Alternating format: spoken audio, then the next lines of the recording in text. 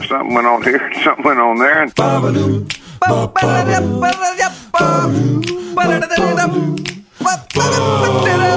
This time on TNT, Randy Bachman welcomes special guest Donovan. we take you back to the 1994 Much Music Countdown. Plus, guess what, boss? Green Day is going to be playing Duque at a Centorna. That's all coming up right now on TNT. Hey everybody, welcome back. This is Randy and my Vinyl Tap. Just gonna talk about a song from 1994 here by our boy Elty John. And I've got a really special guest on the program this evening. I have the producer of that track, that unmistakable hit song for a cartoon, The Lion King. I remember how big that was. I remember taking Tal to the Cineplex to see it, and it's just a great track. We're gonna play it. I'm gonna get right to the juice. Want to play a little bit of the chorus just so you can not only feel the love, but hear the love. And right after this, we're gonna have a great guest on the show. I can't wait to tell you about that, and my connections to this track as well. There it is.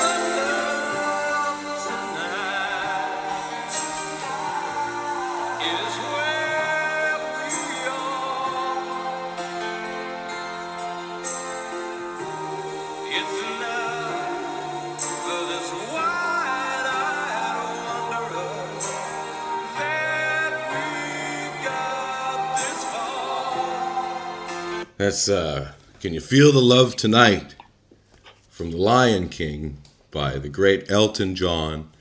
I have the great producer, well known throughout the world.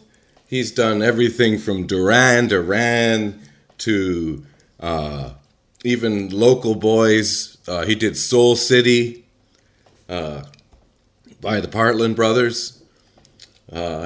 Just a great producer. Donovan, Randy. are you there, buddy? Yeah. You didn't write an intro, did you? I just like to go from the gut, you know. You freestyled, like that was clear. Burton used to say, you know. Burton, haven't seen him in a long time. Yeah, well, we're just going right back into 1994, and can you take us into the perspective of you working with Elton? I mean, how did the song even come about? Just tell us. I was contacted, by a producer of the movie, and it's animated. It was The Lion King. So I wanted to write something that was evocative of an animal that you'd see in the forest, but also write something that had a message of peace at the time, Sure. So what I wrote was, can you feel the dove? It's white. Can you feel the dove? It's white. And LT... And that's when I believe Bernie Taupin called you up, right? Yeah, and he said, I think Can You Feel the Love Tonight is more LT. So I said, who am I to tell Picasso how to paint? As long as the syncopation, you know what I mean? The ta, ti, ta stays the same. Absolutely. I don't care if the words change. Words are just the clothes in which ideas appear, yeah? Mm-hmm. As long as the ideas are dressed, yeah? Yeah. So I believe parts of it recorded at the Queen's Castle at Balmoral, as well as Falling Water in Pennsylvania, the Frank Lloyd Wright House.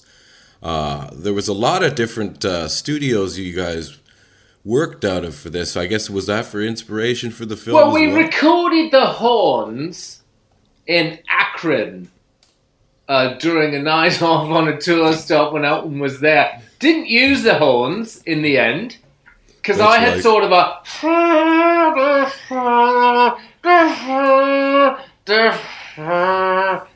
And I thought it was a nice low end, but Elty was like, I think it takes away from my vocals. Well, I don't know if you remember, we did a little spot also at the warehouse in Vancouver. I don't. I don't remember. I laid a guitar track over it, and did you? I guess you did. I guess you didn't use that either. No. But I seem to remember now because it was early on that I probably.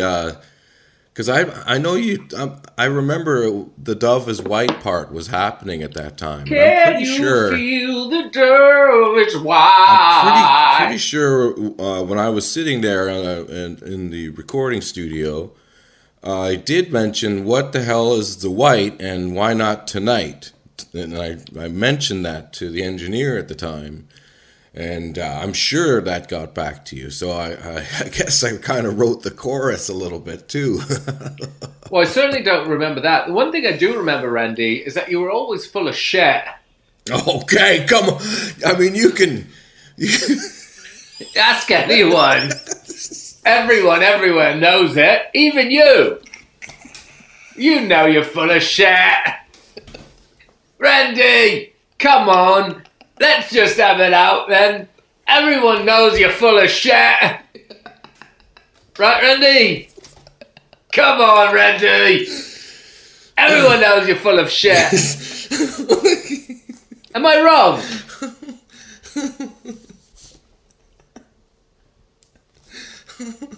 That's what everybody's been wanting to hear. Yeah. And he just goes all in. Like, there's a freedom that comes with that kind of wealth. Like, who cares? You might as well just say it. Randy. I like the silent T. You're full of shit. Yeah. Everybody knows it. Even you know it. Yeah. Yeah, even you know it, Randy. Like, sort of teasing him, but really not. Yeah. Hey, Jeremy. Hey. Did I tell you about the keynote speaker, the photographer at the gig I did in San Diego? I don't think so. Didn't I? Was fascinating. His name Keynote is... speaker. Yeah. He's a photographer named Platon.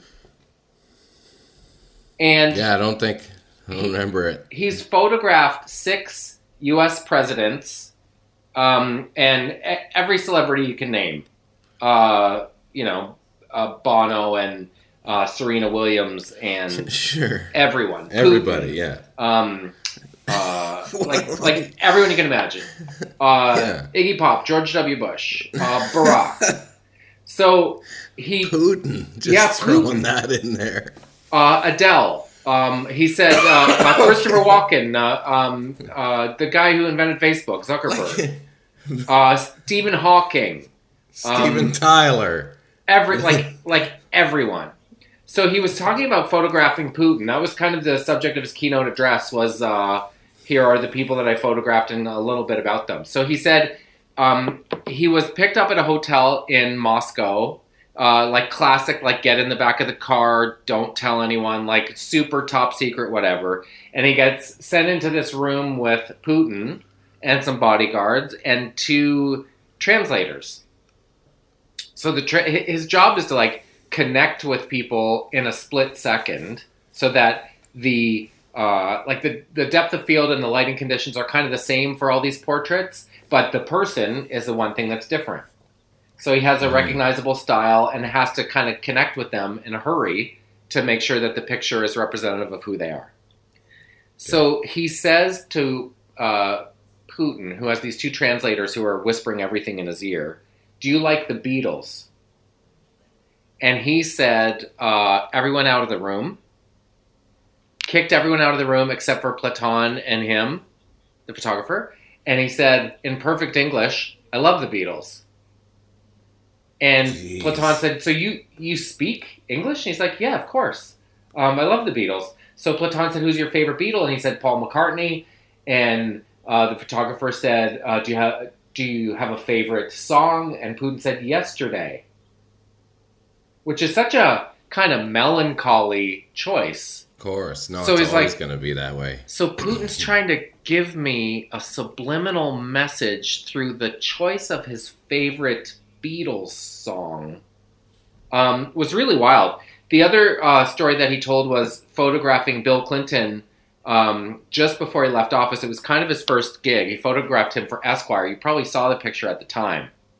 Bill Clinton sitting with his hands on his knees and kind of beaming, kind of low angle. I remember that one, yeah. So Esquire hired him, and he said, I'm super flattered. And they said, well, don't be. You were our fifth choice. No one else wanted to photograph him. So they said, we know that you're into that like super low angle stuff. We don't want that. We want like just a study of his face. And it was after the Lewinsky thing went down and he was on the way out and he'd been impeached. So he photographed him the usual way, and then he had about 30 seconds left. And he's like, do you mind if I snap off another couple? And Clinton was like, I don't care. Do what you want. So he photographed a low angle, hands on the knees in the foreground, knees apart, very presidential in some ways. And he didn't hear anything for months. More like the basketball player in the locker room. Exactly. Exactly. Great analogy or comparison. So several months went by. He didn't hear anything about his picture. He didn't know it was going to come out. He was really kind of down. And he turned CNN on one night, and Larry King had Bob Woodward, the whistleblower from Watergate, on.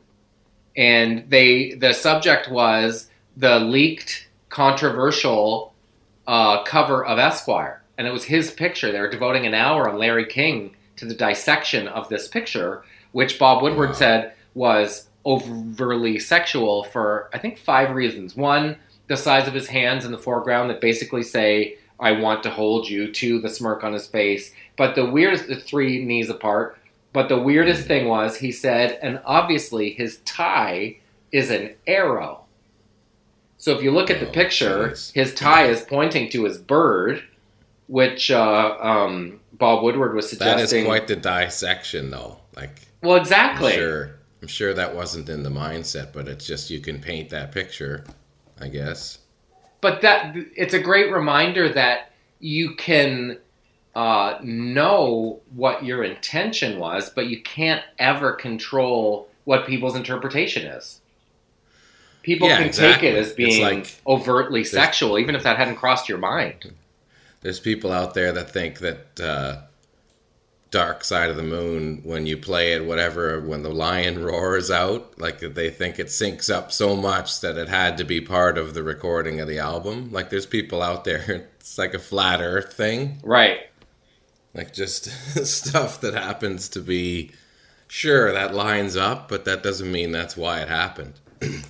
Was a career maker for him, though, this picture. And sure. He sort of got this reputation as being like the bad boy of portraiture. He was talking about photographing Muhammad Ali. And he said, I think when I was a kid, I thought his name was Muhammad Ali. What are you talking about? He said... Muhammad Ali, the photographer said to him, like, man, what's it like to be the greatest? And it was near the end of his life, and he was suffering from Parkinson's. And Muhammad Ali said, come here for a second. So he leaned in, and he said, can I share a secret with you?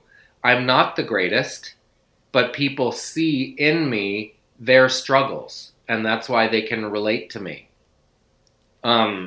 Which is so powerful. Yeah. It was neat because I've seen in this corporate work a lot of keynote speakers over the years, and they often have a triumphant story or overcame odds. This was very different because it was mostly visual. It was like, look at this picture of Serena Williams. Now let me tell you about that day. She just lost in the early round in Wimbledon, a year she was supposed to win. Yeah, it's interesting. Platon. Interesting. Platon. How about this? Remember this jam? Regulators. Not yet. Stealing of his property. We're damn good too. Warren G. Regulate. Gotta be handy with And it's got it's that Michael McDonald. I keep forgetting as the backup. I keep forgetting. Keep forgetting.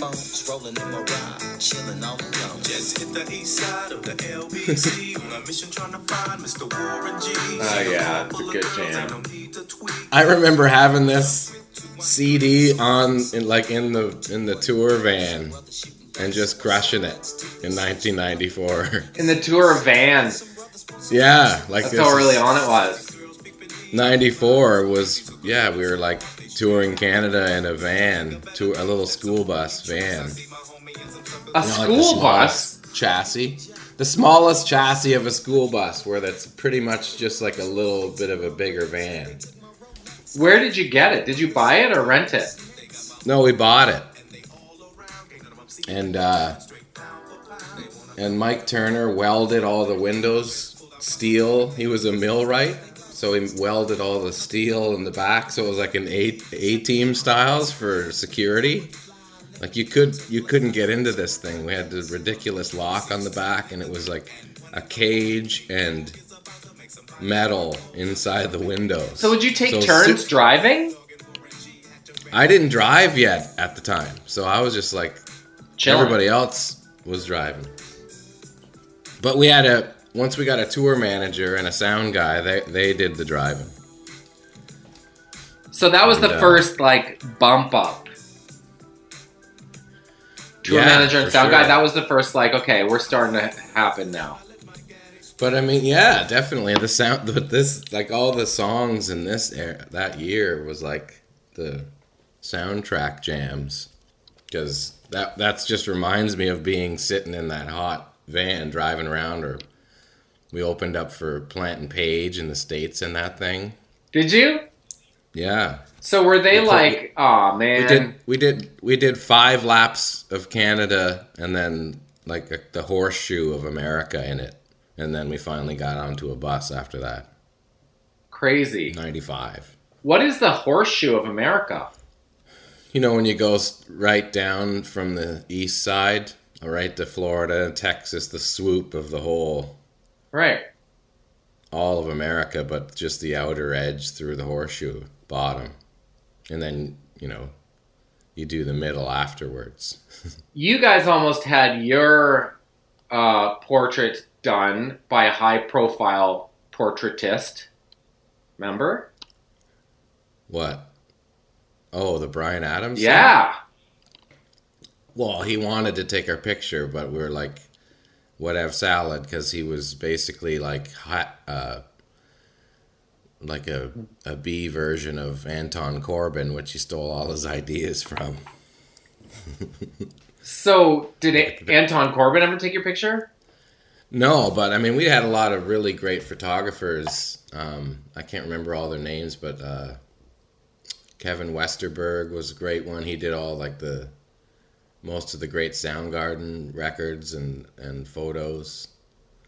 The guy who did the Happiness album, that album cover, he was a great photographer. Like these guys were not, I don't know Kevin, but I'm pretty sure that other guy got like, was in the 25 grand a day range, like that kind of rate. Who? These photographers, man. And what's Bryan Adams a day? If you're doing an album cover, that's the ballpark, right? Because they know that's an album cover. It's gonna, hopefully make a statement for the band. But yeah, a lot of these guys at that point were making 25 grand a day or 30 grand a day wherever they went. Crazy. Yeah. I don't know, like Anton Corbijn is in that realm. Maybe more, maybe 50, back then. And this is like 94, 95. Isn't that crazy? I guess you take a lot of pictures for free before you start making 50 a day. For sure. Absolutely. But yeah, I did a lot of that stuff, photo shoots with like, you go into the big New York studio loft, pretended look cool for 3 hours, I'm going to say, of the things I have to do in my line of work, having my photograph taken is my least favorite. I'm not a natural smiler. I think because I don't have eyebrows, I can't like look cool or tough or intimidating. It is not something I enjoy. And it might be because early on during the Street Sense days, there was a photographer who, was taking a bunch of pictures and then was like, you know what, just have fun with it. Do something crazy. And I can't even remember what I did. Like, jumped and like, one of those. And that's the picture they used. And so I felt kind of burned. I do not enjoy that process. Yeah, no, you need to be with people that are cool, or else it's not going to be cool. Candid is cool. Like video shoots are bad too. Like just the waiting for 30 minutes for a shot to get set up, and then go and mime the song 3 or 4 times, and then wait for another 45 minutes. Yeah. And they're there for 12 hours or whatever it is. It's just like, it's there's a lot more difficult things to do, but it's just kind of like, like that Thief video that we did was the worst because it was freezing cold water getting poured. Oh yeah, right. For like hours and hours, and it was already cold out. Did you ever do a live? Everybody video? got sick as hell. Did I ever do a live what? Like live video, videos? like a concert video? Yeah, definitely. Lots of DVDs of like tour shows, and like we did the Alberta one, which was awesome. Both Edmonton and Calgary arenas, and like mixed them up into a great concert. I did Can't Not Be Feeling This at Massey Hall. Piggybacked it on a show that the 3 guys were doing, 3 Trailer Park guys. And that was a pretty big crowd to rap in front of by myself. One of those moments like, I'm not a rapper, but I play one on TV, and I'm actually rapping words that I wrote in front of this paying audience. It's a lot of pressure, man. Especially because it was being shot. I think it's the credits. It was intercut with an interview I did with Aaliyah Jasmine from MTV. Mm-hmm. And was intercut with the performance at Massey Hall. Well, I still think Trailer Park Life had some classic lines in it. Big time. I know. I heard there's a song on the radio right now that rhymes jet ski and Gretzky. And I'm like, bruh, I did that in 2002. Yeah, that's right. Back of the line, cuz. Yeah, for sure. Like, I worked so hard on those rhymes because I wanted them to be legit. And you actually taught me when we were making our little record that you have to change the cadence of it. That's what is pleasing to the ear in a rap. So even if it's really complicated, like boom, ba, ba, da, dum, digga, dum, da, you have to change it up. Yeah, try and keep it. Well, it's kind of like a groove. It has to have a groove to it. Or it helps if it does. If like a lot of great rappers their rhythm is so strong. Like Notorious B.I.G. for example. Like he's like so fluid and big and easy to hang a hat on and hooky, but the rhythm is like a great drummer.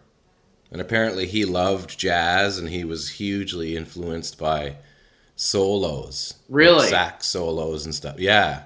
So if you start getting into the rhythm of wicked horn players, I mean, that's a whole new level. Like, once you start digging into what John Coltrane does rhythmically, then you're probably going to be at a very high level, because, like, that's what those guys were masters at,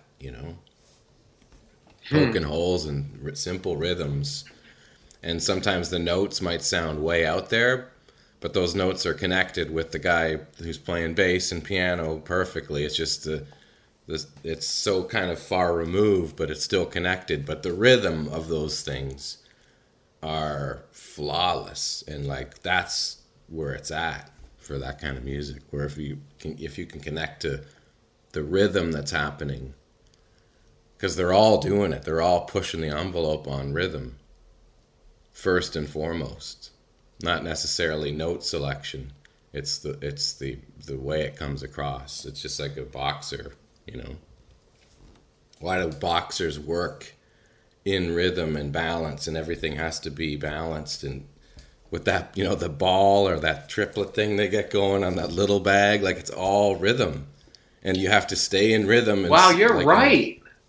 That you see the rhythm of the other fighter in their movements, like how they move their head is they can judge how, you know, stuff's coming at them. So it's so important for a good performance, rhythm, you know. I've never thought about boxing that way. You want to punch the guy's head off like a metronome. Well, just when you see them practicing, right? There's always yeah. Or even if they're doing punches, they're not just randomly timed. It's all emotion. Every sport has rhythm. Like a baseball pitcher, you need to have rhythm to throw a ball as fast as you can. You have to. It's a long cycle of events that have to be in time. Or hitting a golf ball, to swing a club, like it has to be even rhythmically. There has to be a balance to it so you can maintain momentum and power. Otherwise, your weight's off anywhere, and just you lose all the power you're trying to collect. That's wild. But yeah, man. How about this jam from 1994 for you?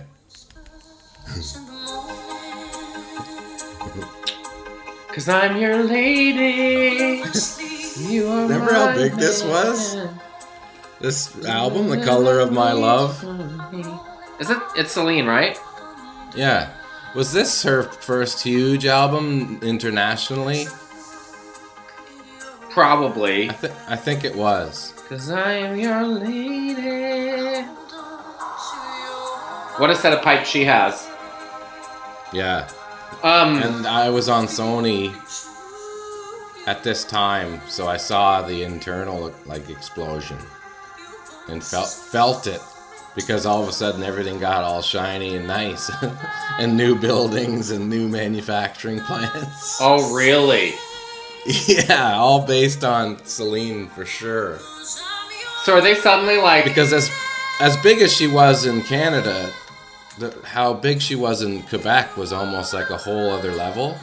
So there's this weight that Sony couldn't deny that was happening in Canada from her alone.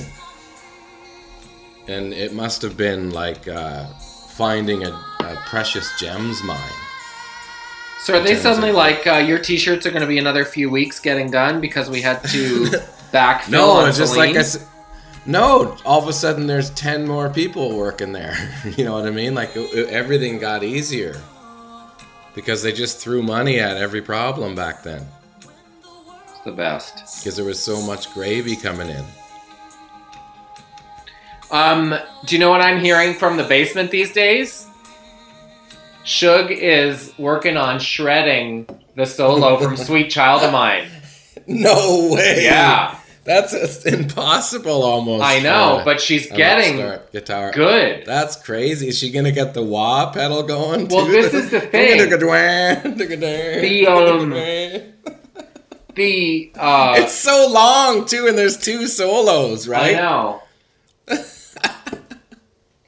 The music, like Rock Band, they're doing Sweet Child of Mine, but they're doing the Sheryl Crow version.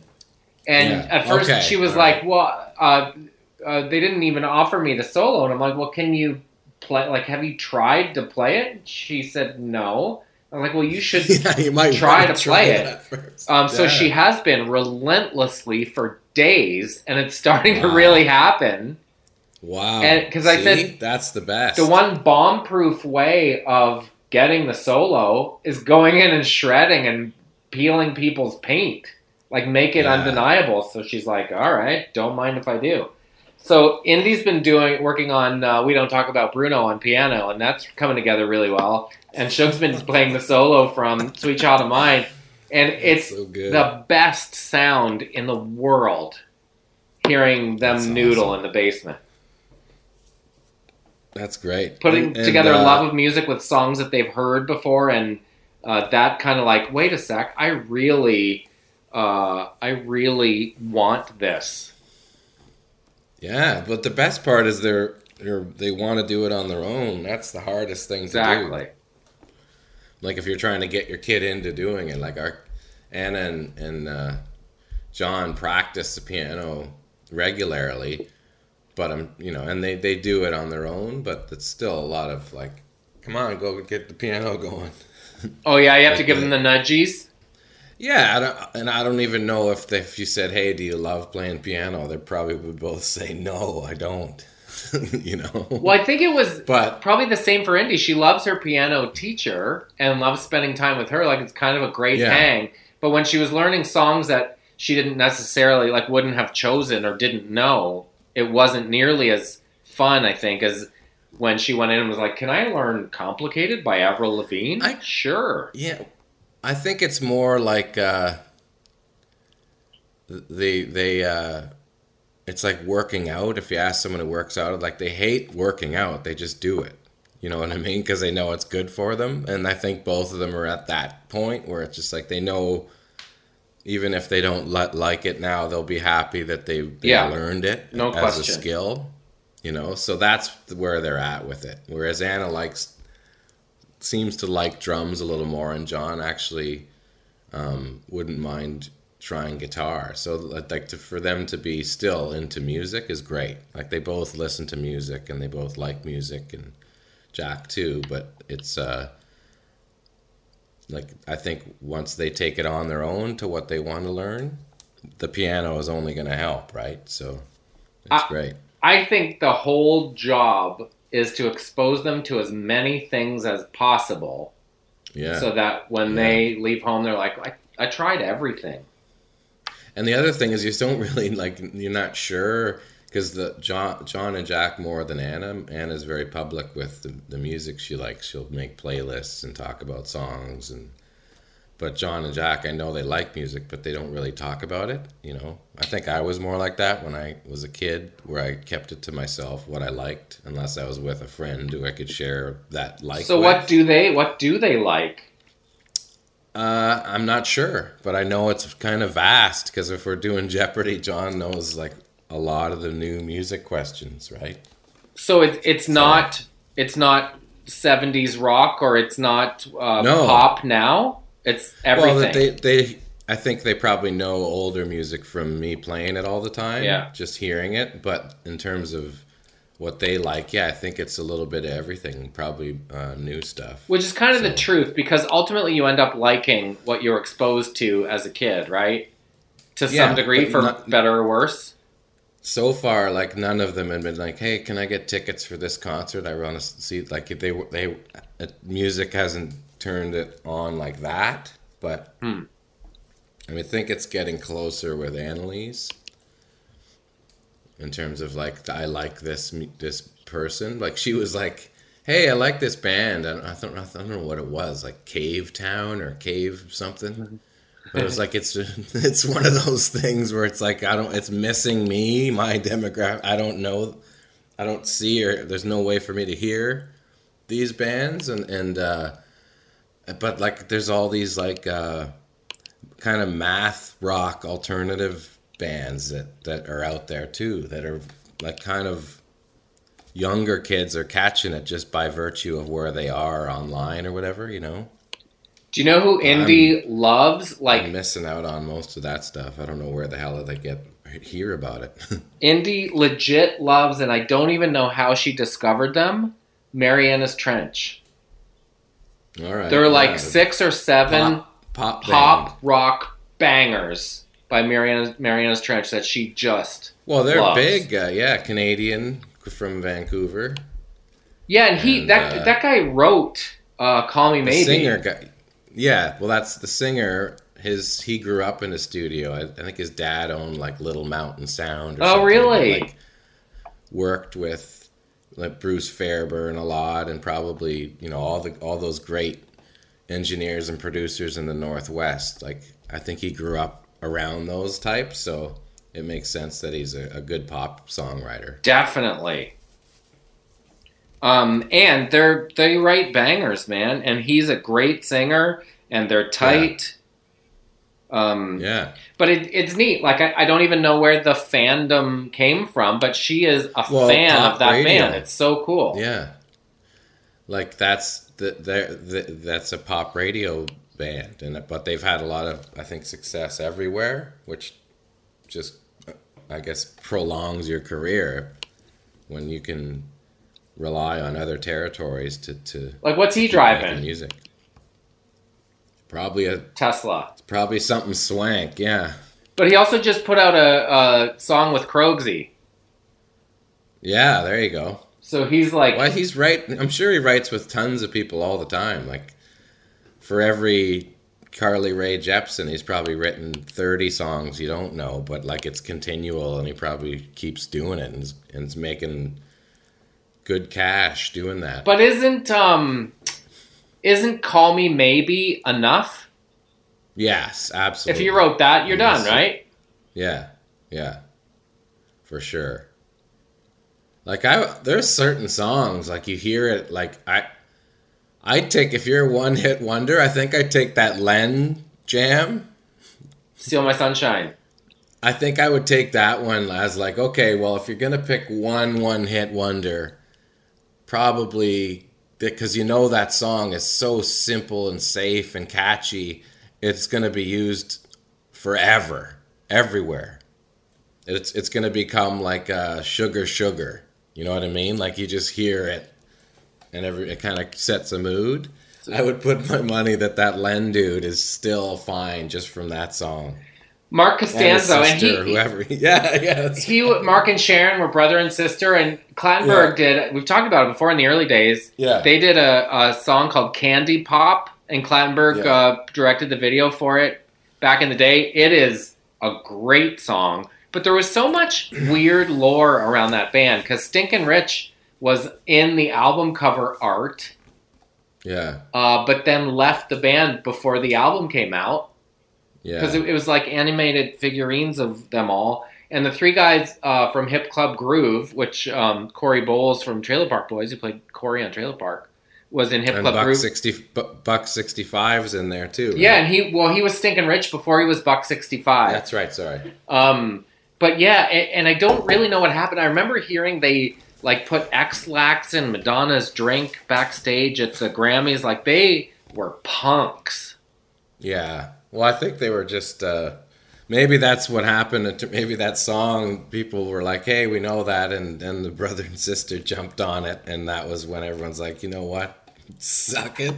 Yeah. Right? Like, and then they see that it's like, because they probably knew it was a banger, right? Yeah. They must have known right away, like this song, I can't get it out of my head.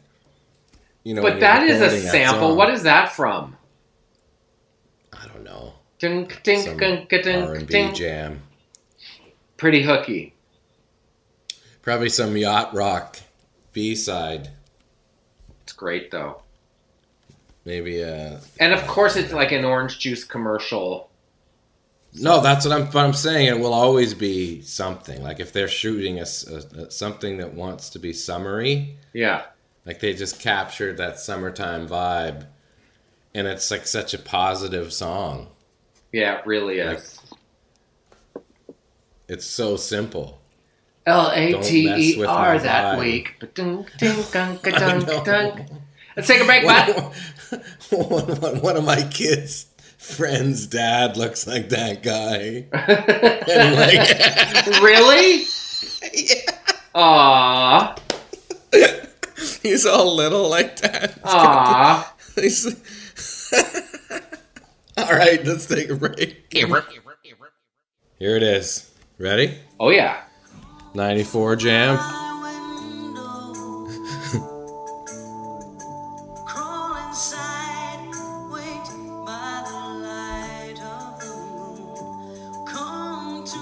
The big breakdown start of the chorus. I didn't even know this is how it started. This might be like the album version. And this is the single. She's coming to Rama, I think. Melissa Etheridge. Did she have any other songs? Yeah, I'm sure. She had a bunch of songs. Like, I know she's respected in rock circles, but this is probably the only song of hers I can name. And I know she was really important. Yeah, I'm sure she's got plenty. If I heard the verse, I wouldn't know what song it is. That's why she started out with the chorus. Here's another one that you know, I'm sure.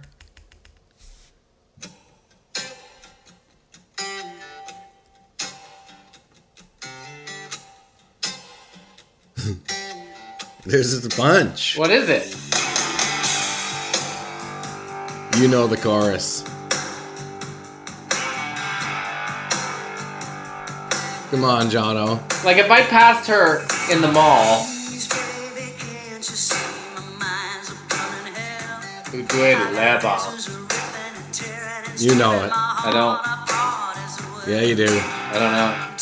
It's coming. I know what you just know. explained it perfectly. Like I don't know it from the Good verse. lab. But the no, here comes the chorus. 5, 6, 7, 8. Oh yeah, okay. Yeah, here it goes. Yeah, okay. I'm the only one who's taking my desire for you. Yeah, okay. Wow, that's her. Yeah. I'm the only one. Crazy. She's like the April Wine of mid-90s female rock artists. This one? I don't know. Okay, but you know this one. It's always like I don't know until.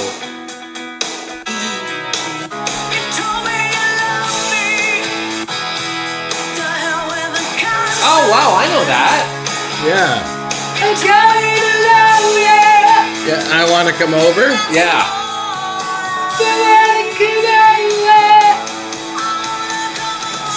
Yeah, there it is. I'm having a cocktail. Anyway, so yeah, you know her. I know her. I didn't know that I knew her that well.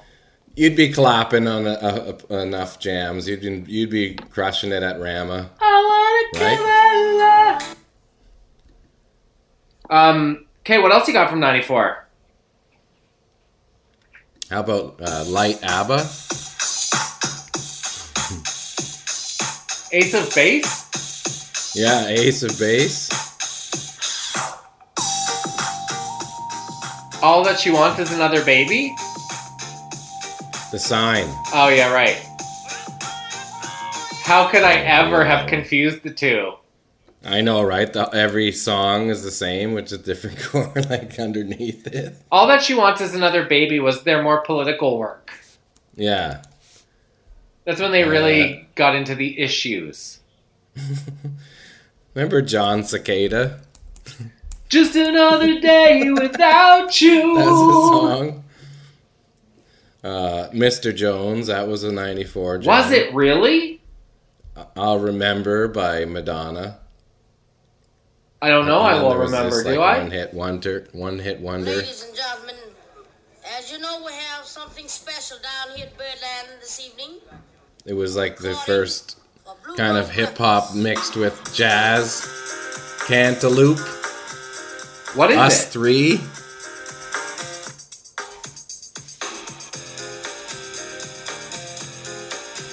That What was is like this? the I don't know. beginning of. It's Cantaloupe. Oh, that's the name of the act? I'm sure you know. No, Us Three is the band. Oh. It's just one of those instrumental ones. Remember, there was some weird moments in '90s music like that. The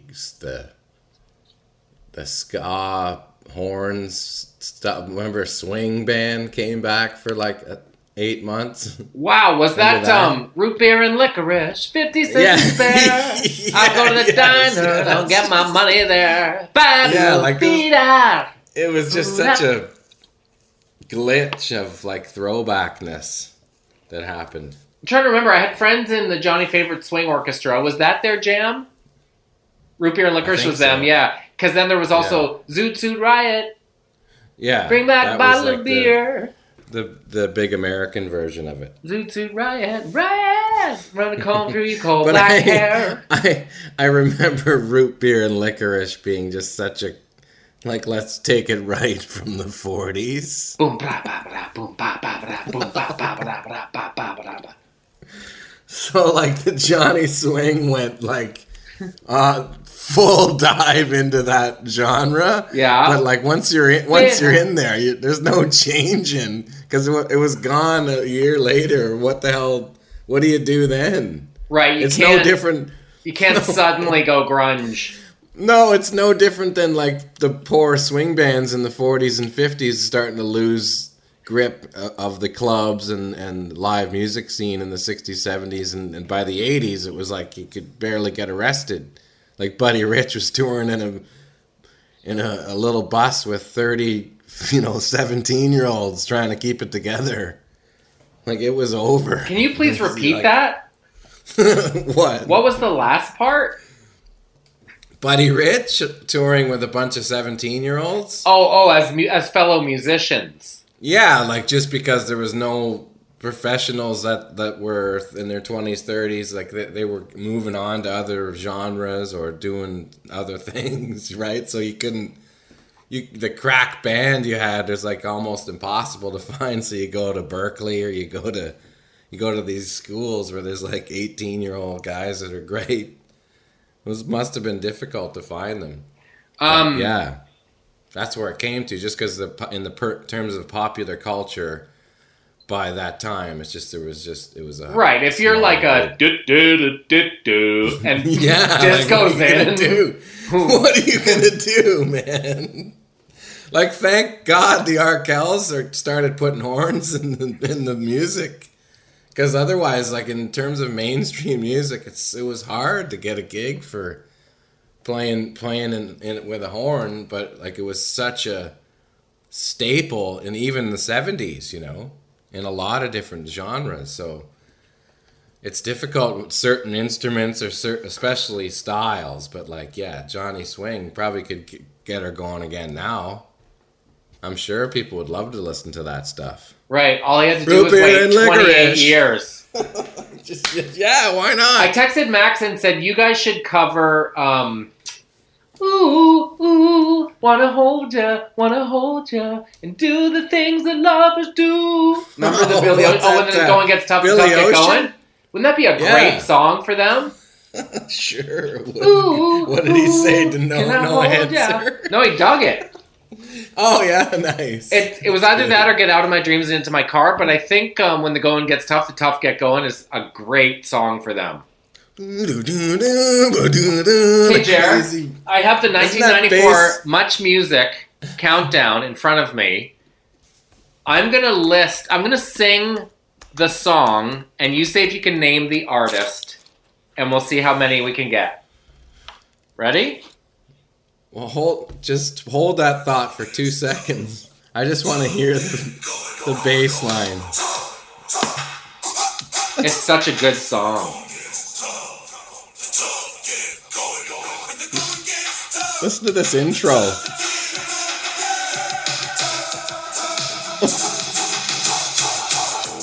What was that?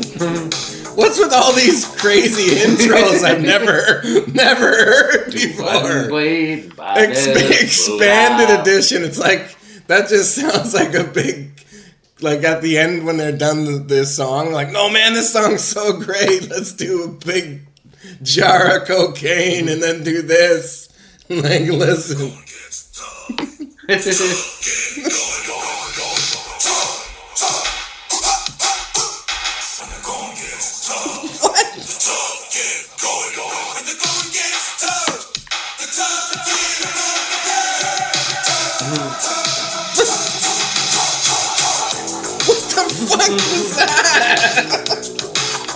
Like, we need What the hell is that?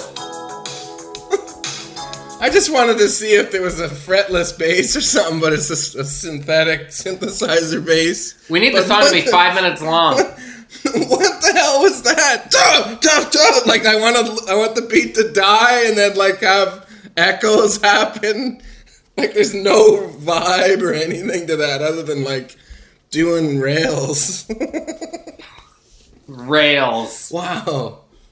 Now I want what? Just expanded edition. Like, I don't need to. Can I get it without that, please? That couldn't have been the Okay, radio anyway. edit. No, that's the extended or expanded edition. Okay. So anyway, yeah, let's play. What year is it? It's 1994. Yeah, and it's a much top 10. It's much top 30. Okay. But I don't know all the songs and I don't know all the artists.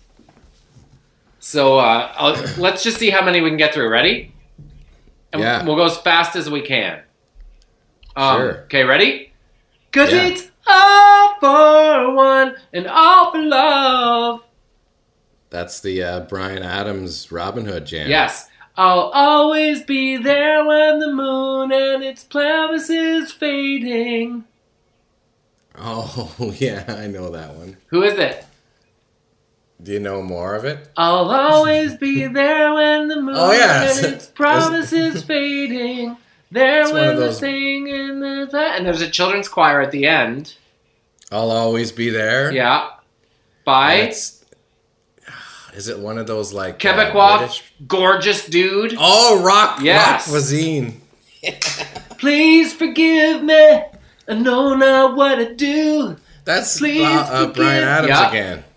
Yeah, he had like 8 in the top. Crash Test Dummies. Yeah. Said I loved you, but I lied.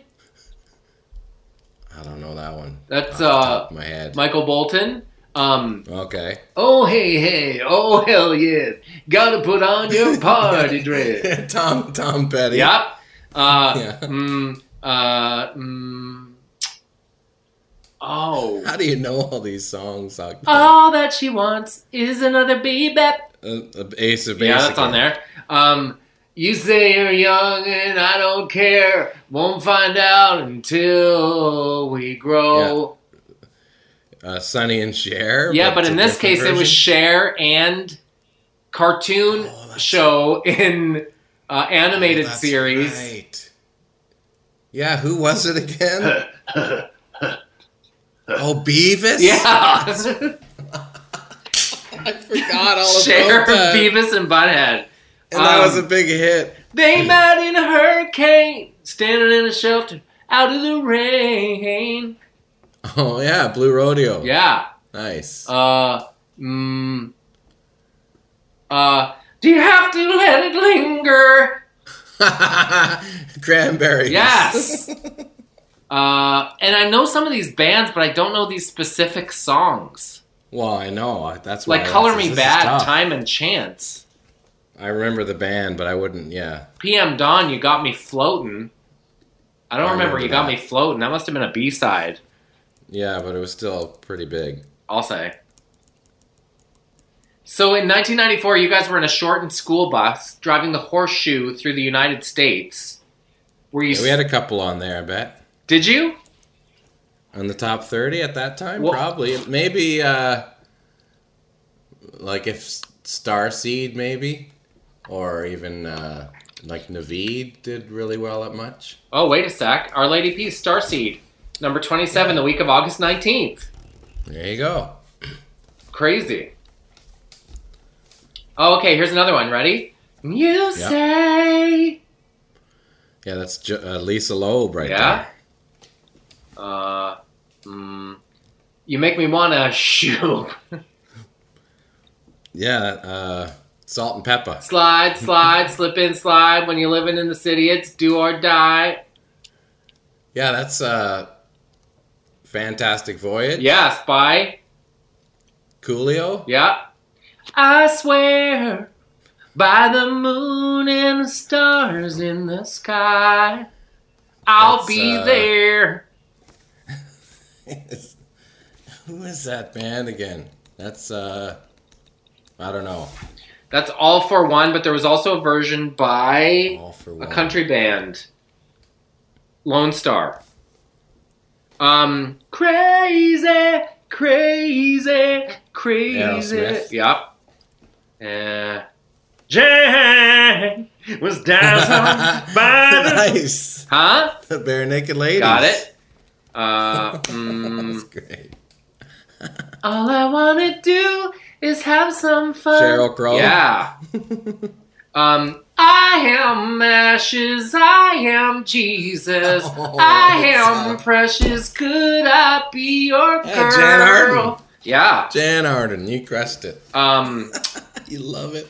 I can't stand it, I know you planned it. Oh, freaking Beastie Boys. Yes. Black hole sun, won't you come? Yeah. This is like... Why isn't this a party game? This is the best. All right. What's the frequency? Kenneth is here. R.E.M. Yeah. That was the big video when he was bald. They shaved his head from like, oh my god, he's got no hair. He's bald now. It was the first like bald guy reveal in a band, I think. you know what I mean? Like, oh my god, he's got no hair. Like when it actually was a shocking thing that people were like, oh my god. And then everybody started oh fuck, I guess I could do that now. I was just imagining a show on HGTV called Bald Guy Reveal. Are you ready? Well, here he comes. Oh my god! That was the first time where I was like, whoa! Everybody was like actually talking about it. I love a good Bald Guy Reveal. Oh my god. Well, good chatting, bud. Oh yeah, that's it. Oh, that was the last song. That's it. That was number one. Or how about this? I'll make love to you like you want that's me to. Boys to Men. Okay, how about this? Do you have the time to listen to me one? Green Day. Yeah. Green Day. Say, be that guy with that's it guy who's got Green Day tickets. Oh, that's actually East Coast Green Day cover band. I am one of those melodramatic fools. Like he sounds in the pocket. Do the guy from the East Coast getting tickets for Green Day and going to see him and telling his buddies. Guess what, buddy? On the radio, caller number 4. I called in and said you're caller number 2. I hanged up and I pressed read all right quick. And I goes caller number 4. I got 2 tickets to Green Day.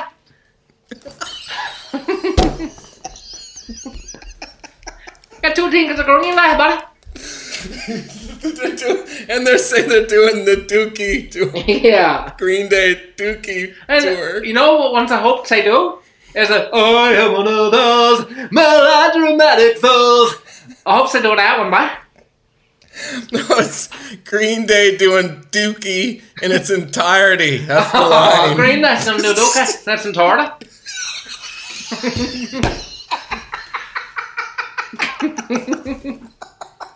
Good job, bud. Okay, bud.